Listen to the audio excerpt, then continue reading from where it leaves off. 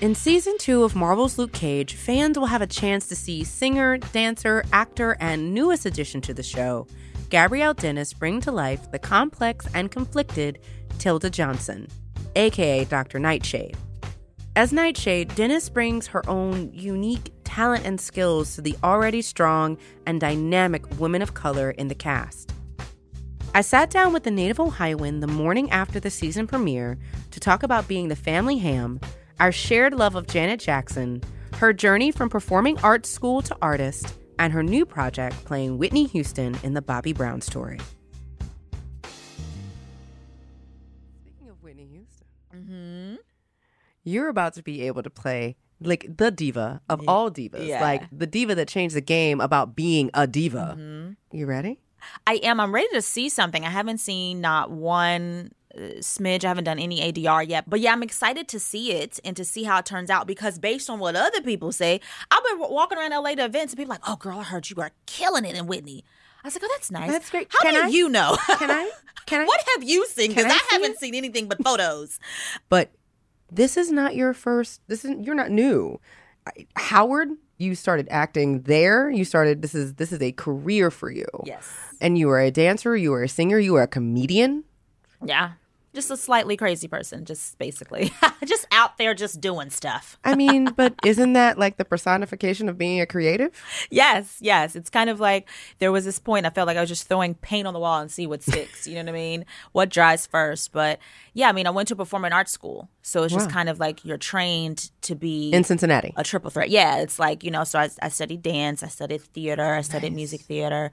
I was definitely more of the ham. I remember this story my mother and cousin always talk about, where it was her, like, I don't know, she was turning 13 or something. It was like some slumber party for her birthday. And so during the day, there's like the party. And then at night, it's like, okay, bye, family and friends, like that are not my age. But I wanted to stay. And they were playing music and I was singing. And they were waving their hands. Like I was having a concert at like the tender age of like 7 or something like that. Are you the youngest? But I was like, it's just 2, so I'm the oldest. Interesting. Yeah.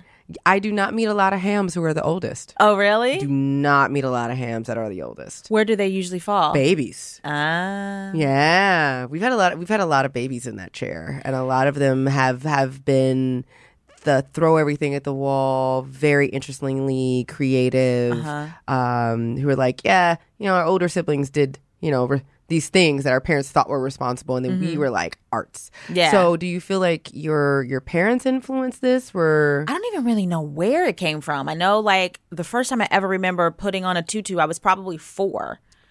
But like that doesn't really count. Like at that point, your mom's just everybody's paying for kid in dance overpriced class. tutus. Yeah, it's just like whatever. But I remember it was my mother's idea, obviously, to send me to the school because you had to audition to get in. So it was like in 4th grade. So you go and you spend it's an all day situation. Like it's like a cattle call basically. It's like Fame, but in Cincinnati. Yeah, it's hundreds of kids, and then you go and you sign up what you think you're good at, and they'll let you know you're good at this, but not so much this, sister girl. You should try go down the hall and see if singing works for you. So it's like you had to basically audition for all of the disciplines: creative writing, for art, for singing, for dance. But I was like, okay, well, I think you had to pick at least like 4. And I go in and my little stick figure girl with her little high heel shoes, it was a horrible mess. And they were like, oh no, sweetie, this one's not for you. But I tried not to laugh. But that was the only one I failed at miserably that day. Everything else I was succeeded good. At I was like creative else, writing, I had it, and dancing and singing. I was like, let's go. And then art, I was like, meh. But I already knew. Like as it was happening, I was like, this isn't. This one. That ain't it. I had zero confidence turning it in. But yeah, so I can't shake that part of me away from the performing arts school I went to. But I love it. And I think that influence just came from being exposed to it at such a young age, in 4th grade. 13-year-old, 14-year-old Gabrielle sitting there lacing up your my little point shoes. Your little point shoes. Is this where I feel like you had a lot of different ambitions. Oh, I definitely had a lot of dreams. Like I loved Janet Jackson. Like I wanted to get up on stage and sing and dance. Like I remember the Control album, and my sister and I reenacting, like we would take turns on who wants to sing and perform an album. Clearly we didn't have cable, guys. So we were entertaining ourselves other ways. But I remember their video where she slides on her knees. With that the was my knee moment. pads and the cut-off shirt. Regardless of whatever the order that my sister and I, whatever order the sister and I were choosing, I was like, control that. That's mine. I gotta have it. I have to have the slide on my knees across the carpet. And she comes back up and the carpet girl. That was the problem though. The basement carpet. I was trying to figure out a way to go from the tile to the carpet, but I was like, I need the distance. I was like, I need the length. I need the distance. I was see how far I could go. All I'm seeing in my mind is carpet burns on knees. That's all I'm seeing right now is like sliding straight into the carpet, and your mom was like, and then you're stopping like. And your mom was like, baby, what did you? Well, yeah, I was a little bit of a tomboy, so in the sense of like, not like girly girl, like. So, like, carpet burn wasn't my problem. My concern was the visual. Like, how great was the stunt? Did I execute that well? Did I look anything like Janet in the moment? That's all I cared about. So you're really there for performance. I was there for performance. You're very dedicated. Yeah. But also, caution to the wind. Yeah, caution to the wind. Got it. Great. Exactly. Understood. Oh man, sisters are amazing. Like I have two sisters. They will always get you in trouble, and they're always going to co-sign on your crazy. So I am happy that your sister was like not only co-signing but producing. Yeah. Oh yeah. We would do weird and I was joking when I said we don't have cable, but when I look back, we must not have had anything else to entertain us. Like I'm sure we had bikes. But I wasn't a big outdoor kid. I was like a reader. Like my mother would order like those books in like I remember reading like books, and she thought I was kind of strange. Like my sister loved to go out and play. I was more of like a stay in the house. I was like, I don't do bugs. I don't do sun. I don't do sweating. But I will read a book. I don't know what my issue was, but I liked reading, and I just liked stories and like learning stories and things like that. And but my sister, yeah, I do remember like little times we obviously most kids you imagine a lot and you do things, but I remember putting like towels on our head and like that was our hair. Yeah. We would take a towel and either tuck it behind the ear or like put bobby pins in the back. And if you wanted to be blonde, then you get a yellow towel. If you wanted to be redhead, you get a redhead towel. That would portray whatever character we wanted to play. And then my grandmother's house was always full of she's big on antiques. Oh. So it was fun to like go around her. It was like a museum and almost like figuring out what's new. Ooh, grandma, you didn't have this picture before. Or that statue's new, like stuff like that. But then we would also like that would help play. We were very like Victorian certain times. And she had like, I remember this mirror and brush. Like it was very like, I was brushing a towel, but it was very queen. I don't know what was wrong with us, but we everything had fun. Was right everything was with right. you. That's right. What are you talking about? Us. You were literally setting the foundation for what you do now. Exactly. Which is making something out of nothing. Mm-hmm, mm-hmm. And I love that. Oh my God, I would pay money to see you sitting there with your sister brushing a towel because you're like, that's what kids are supposed to do. Yes. That is actually the creativity that breeds a storyteller, right? Like, I love the fact, like, what were your favorite books? Oh, I remember like the Sweet Valley Highs. I remember the Berenstain Bears for some reason pops in my head. So I did all of that. And I liked reading. And I love it. One day maybe I'll write a book. I don't know. Maybe that'll get me back to life. We will remind you of this when we put this podcast out that you said that you're going to write a book. I hope maybe. You do. I hope you do. I love new perspectives. I love this idea of storytellers being impacted by other stories. Was there any particular book you felt like you were impacted or inspired you or influenced by when you were a kid? I know one of my, not a book, but I know one of my absolute hands down favorite animated films ever. The Little Mermaid. I am not surprised at all. You're not surprised. I thought I was Black Ariel. Like, even as an adult, I've had people give me gifts like keychains or something Ariel-esque. I was a little obsessed. And to the point where I'm not gonna say... I know every hand gesture, lyric, line, scene. Stop. Yes. And the best villain for me has always been Ursula. She's amazing. So first of all, Ursula is the villain. The villain, okay? She sings, she's got body, her face is beat, hair is styled, and she's a nasty, nasty little heifer. I love her. She's amazing. Actually, you know what? Now that you put it like that, I'm like, yeah. She's like one of my favorite villains as a kid. And yeah, like I legit, well, in karaoke, like I will still go to karaoke now. And if they have Part of Your World, get ready because I'm singing it. That and Tina Turner are like my favorite go-to karaoke's. I love it. And I think that influence just came from being exposed to it at such a young age, you know, in 4th grade. Because my mother sings, but like around the house, you know, she really thought she was Anita Baker. Like, I mean, everyone is like, Anita Baker in their house. You go to the amusement parks and they have those rooms that you can make like little videos or like tapes. Yeah. My mom had one and she would pop it in and we'd be driving and be like, go mom, sing that song, girl. I might have one of me and my best friend doing Shoot. That might exist. I think everyone's got one. Yeah, I have one of doing, I think, the Fugees. Killing Me Softly, please. Yes, it was Killing Me Softly.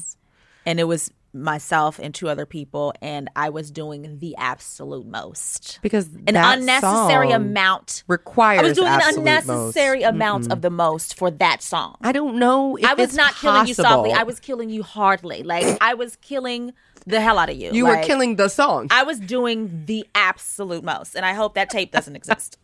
I think. But the funny thing is, I used to work in an amusement park, and one of my best friends, we were sing. Sometimes we'll sing, and he's like, "Do you remember this routine?" And I'm like, "No, I don't remember that routine, but I remember like little moments from the show." And I have that somewhere. What do you on mean VHS. you worked at an amusement park? What did you do at this amusement park? Oh, like I was in the full-fledged like show that is like. Which amusement park was this? It was Six Flags in Maryland. And it was like a top 40 review. What was it called? I don't remember the name of the show, but it was my best summer job, hands down, ever in my life. We had so much fun. And it was funny. It was like, he and I, we teased, we were like the Mean Girls cast. Because like the other kids in the park that had to like wear the suits that were hot and sweaty, they were a little upset that we got to get the air-conditioned theater. You know, people would come in there. But you were performers. Yeah, and they would come in, they would sit in the back and absorb the air, and it was funny. Like we thought we were bad. We thought we were the ones. Like, yes, we got that AC and we have dressing rooms and lighting and multiple breaks. Like we were really a mess. But we had a fun because we sang everything from Whitney Houston to Destiny's Child to Christina Aguilera, Ricky Martin. Like we did this huge variety show and it was so much fun. Why acting? I know you threw a lot of things at the wall and you just kind of figured it out, but you know, it's funny. It's just kind of as an artist and as a creative, like you said, I just want to be and exist in that space. And it's just kind of the universe or God or whatever you like to believe in brought me here, you know, because I thought I was going to be a dancer, a ballerina. That's kind of what I wanted to do. I started off in dance. I mean, I went to school and I studied all of those art forms, but dance was the one that spoke to me the most at the time. I thought I would be Misty Copeland before I knew who Misty Copeland was, you know, like that was my goal, to be like this black ballerina breaking records and all that type of stuff. Then cut to a couple of injuries later and fall down the stairs and things like dance injuries and all that. But there's definitely things I got from studying dance and like, you know, the discipline and respect and just like posture and just elegance, like little things that I can grab onto that have actually bled into other areas of my life. And even as a dancer, I feel like it's very expressive, you know, so you're still performing and acting in a way on stage. But again, I was studying in all those forms. So it never was like, I want to do just one thing, but I really wanted to move to New York and doing music theater and those things. And then lo and behold, I decided to move to LA because at this point I had been living in the East Coast for a while. And I was like, if I'm going to be a starving artist, where do I want to starve? How about someplace with a little extra square footage for the price? And no sun? Snow. Yeah. And no snow. Right. I was like, I know I can't live how I want to live in New York. I can't live like Carrie Bradshaw. So I'm going to Carrie Bradshaw shouldn't have lived. Bradshaw couldn't probably live like Carrie Bradshaw. But it's funny where you talk about you learned this way of movement. I now see Tilda and how you portrayed Tilda even more intricately, like being able to be in a space and take up space and still perform without moving and do that. Like your expressions. There are moments, I'm trying not to do spoilers, but there are moments when Mariah is talking and you are in a crowded room and the camera goes to you and you are saying everything on your face and you haven't moved. You haven't said anything. And it's things I don't even really think about. I think it's also just for me being present in a scene with the likes of a Alfre Woodard. Come on, right? How was it working with the mom from Crooklyn? Like the You know what? Alfre Woodard. It was obviously great. And it's so funny because I just came off of another show where I had another amazing mother in Lorraine Toussaint. And it's like, then I got Alfre Woodard. I'm like, good grief. Who's going to play my mom next? Mother Teresa, what's going to happen, guys? So that's the name of your autobiography. All my moms. All my TV moms. All my moms. But yeah, they both were great women, and Alfre is she's just such a she's so loving. I just love like her watching, energy, and it's just so fun watching her. Like I laugh. She makes me laugh. She really does make me laugh, on and off camera. Well, and I think the fun about Mariah in general is that Mariah is not a bad guy. Because I think there's your relationship, Tilda's relationship, is both genuine and manipulative and loving, but also callous and unapologetic. The chemistry between you both was amazing. Thank you. So now you're part of Marvel canon. Congratulations. Thank you. Well, that sounds so good. It's a really big family of people. But there's a uniqueness to, I think, Marvel's Luke Cage's cast. What was your favorite thing about being part of the family? Oh my goodness. I know you can't just pick one. Yeah, you can't. But what I will say, and I've been very fortunate in this, in I think most of my jobs, is that there's this warmth and there's this synergy. And I think that's what's the most, is that we all want this to win. We all want this to do well. We all actually genuinely care about the people watching the show and making sure that we're taking care of the things that we think that they would want and like. And, all of those things are going on in our minds, and just being very specific in the choices we make as actors and the conversations we have with Cheo and the writers and things like that. Like I've seen those people do things on set, and I feel like I get excited watching the care that people have for the show and their roles and the audience. And I think that is very, very special and unique, because a lot of times people get jaded in this business, and you look at someone who's been at it as long as an Alfre Woodard, and you look and you're like, she still is repping hard and like wants this to be the most amazing. She did it at a hard time. She came up in acting at a time when she was being placed in a corner because she was a Black woman. Do you feel like Marvel's Luke Cage gave an opportunity for Black women in particular to play these multifaceted, strong, dynamic, flawed roles that just I haven't seen exist in that quantity ever? Well, yeah, it's definitely, there's a lot of strong women in this show, in varying degrees of that. But what you were saying about this opportunity that the show affords her to play different types of role, I love that. We're used to seeing a kingpin. Alfre's bringing you queen pin realness, okay? Personified. And it's so fun to watch, because even in season 1 of Daredevil, one of my favorite characters is obviously the villain, because he executed that role so well and was so good. You enjoyed his performance so much. Yeah. You kind of forgave all the bad things he did. It was just I just like watching you. And that's how I feel with Mariah's character. It's I just want to see what she does next, even though I know it's going to be messed up. But she's so her nuances and her ability from the humor to just the downright nasty and cold.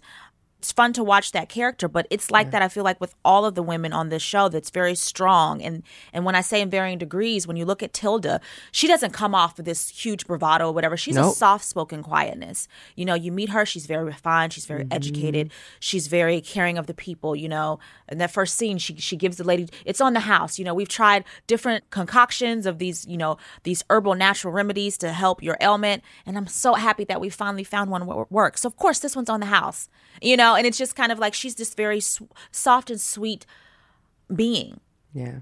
Then the second her mother walks in, things kind of shift, you know. You see a shift in her. And shift is a nice way to put it. Yeah, it's just kind of, you know, she instantly feels this intimidation. She feels this pain. She feels this anger, this frustration, these things that have been boiling in her, the reason why they're estranged to begin with. Yeah. And over time, we watch her find a different type of strength. Tilda finds a new voice and a new way to take control of her life and her destiny in her mind. You know, she feels like all of the Stokes prior are a reason why her and her mother's life is where it is now. And she's at a point where, okay, now how do I make a decision of adjusting that and changing that direction and that course?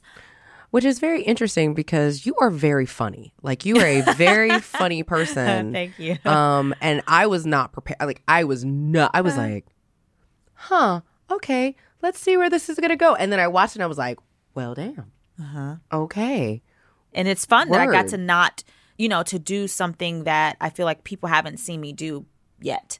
Which is interesting because speaking of peeling back layers, speaking of you singing, speaking of creative writing, you actually sing this season in Marvel's Luke Cage. But it's not just that you sing. It's your song. It is. It is. I didn't realize how excited I would be about it until I watched the show. And that scene, I was like, oh, this works perfect. I did a damn good job. I was like, you go, girl. I was like really freaking excited. You're like, I remember I remember the moment writing it, and it was fresh off of a long day of filming, and it was a scene that I still had Tilda on me when I got home. Like, I had the essence of work on me. And I just got to town. I think I wrote that song in like 30 minutes. And then I kind of played it back and went over it and like kind of adjusted little things. And then I recorded it so JL could hear it later. And then the next day we were on set and we were shooting this scene. So I had texted him that morning and say, hey, I emailed you a sample of what I'm thinking that's in my head and let me know what you think. Now, we had been texting about this song because they were having a problem with finding a song and creating a song. Oh, wow. So I was like, let me take a stab at it. So when I texted him the next day and he didn't reply, like, I mean, I'm going through hair and makeup, like, at the work. So mind you, this is like over an hour later. And I didn't hear back from him. I was like, oh, well, I guess he hated it. I tried. I was like, dang, that's rude. He didn't even tell me, like, it's not really what we're into. Like, I like it, but it won't work. I was like, he gave me nothing. So I felt the way. I was like, dang, I know it's been a while since I've pinned something, but geez, I thought it was at least okay. Then I hit set, like the van takes me to set, and he's lit up, like, and he just walks over to me and he's just like, I listened to it, I loved it, da-da-da. And I was like, oh, really? Because I thought you hated it. Because I heard nothing Your from silence did not make me feel very confident. So I was very, very skills. excited. And then he's like, okay, but remove all of this excitement and happiness. He's like, because now we got to do the scene, you know, and you're not supposed to be in that not zone. excited. Yeah. So I'm all like squealing and all excited. But then when I watched it, because I wrote it specifically based on how the scene was written and based on his idea and vision for this moment, his idea and like the lyrics that I came up with just kind of went perfectly, and the arrangement that I came up with. And it just makes me excited because it was just kind of like this little extra cherry on the top that I was not expecting when I got the job, you know? And the funny thing is I did have to audition. I had to sing for the audition. And at the time he was saying he wasn't really sure if they would even use, they just wanted to make sure that someone could in case it came up, because obviously the whole Harlem's Paradise and the music element there. And with Cornell having been a musician and like our family's musical. And I think that was kind of a part of an idea that he wanted to play with. So it all kind of just worked out. So it's pretty cool. What you're saying is that your album comes out. I'm part of that soundtrack, I would assume. Yeah, you are going to be part of that part of the soundtrack. Yeah.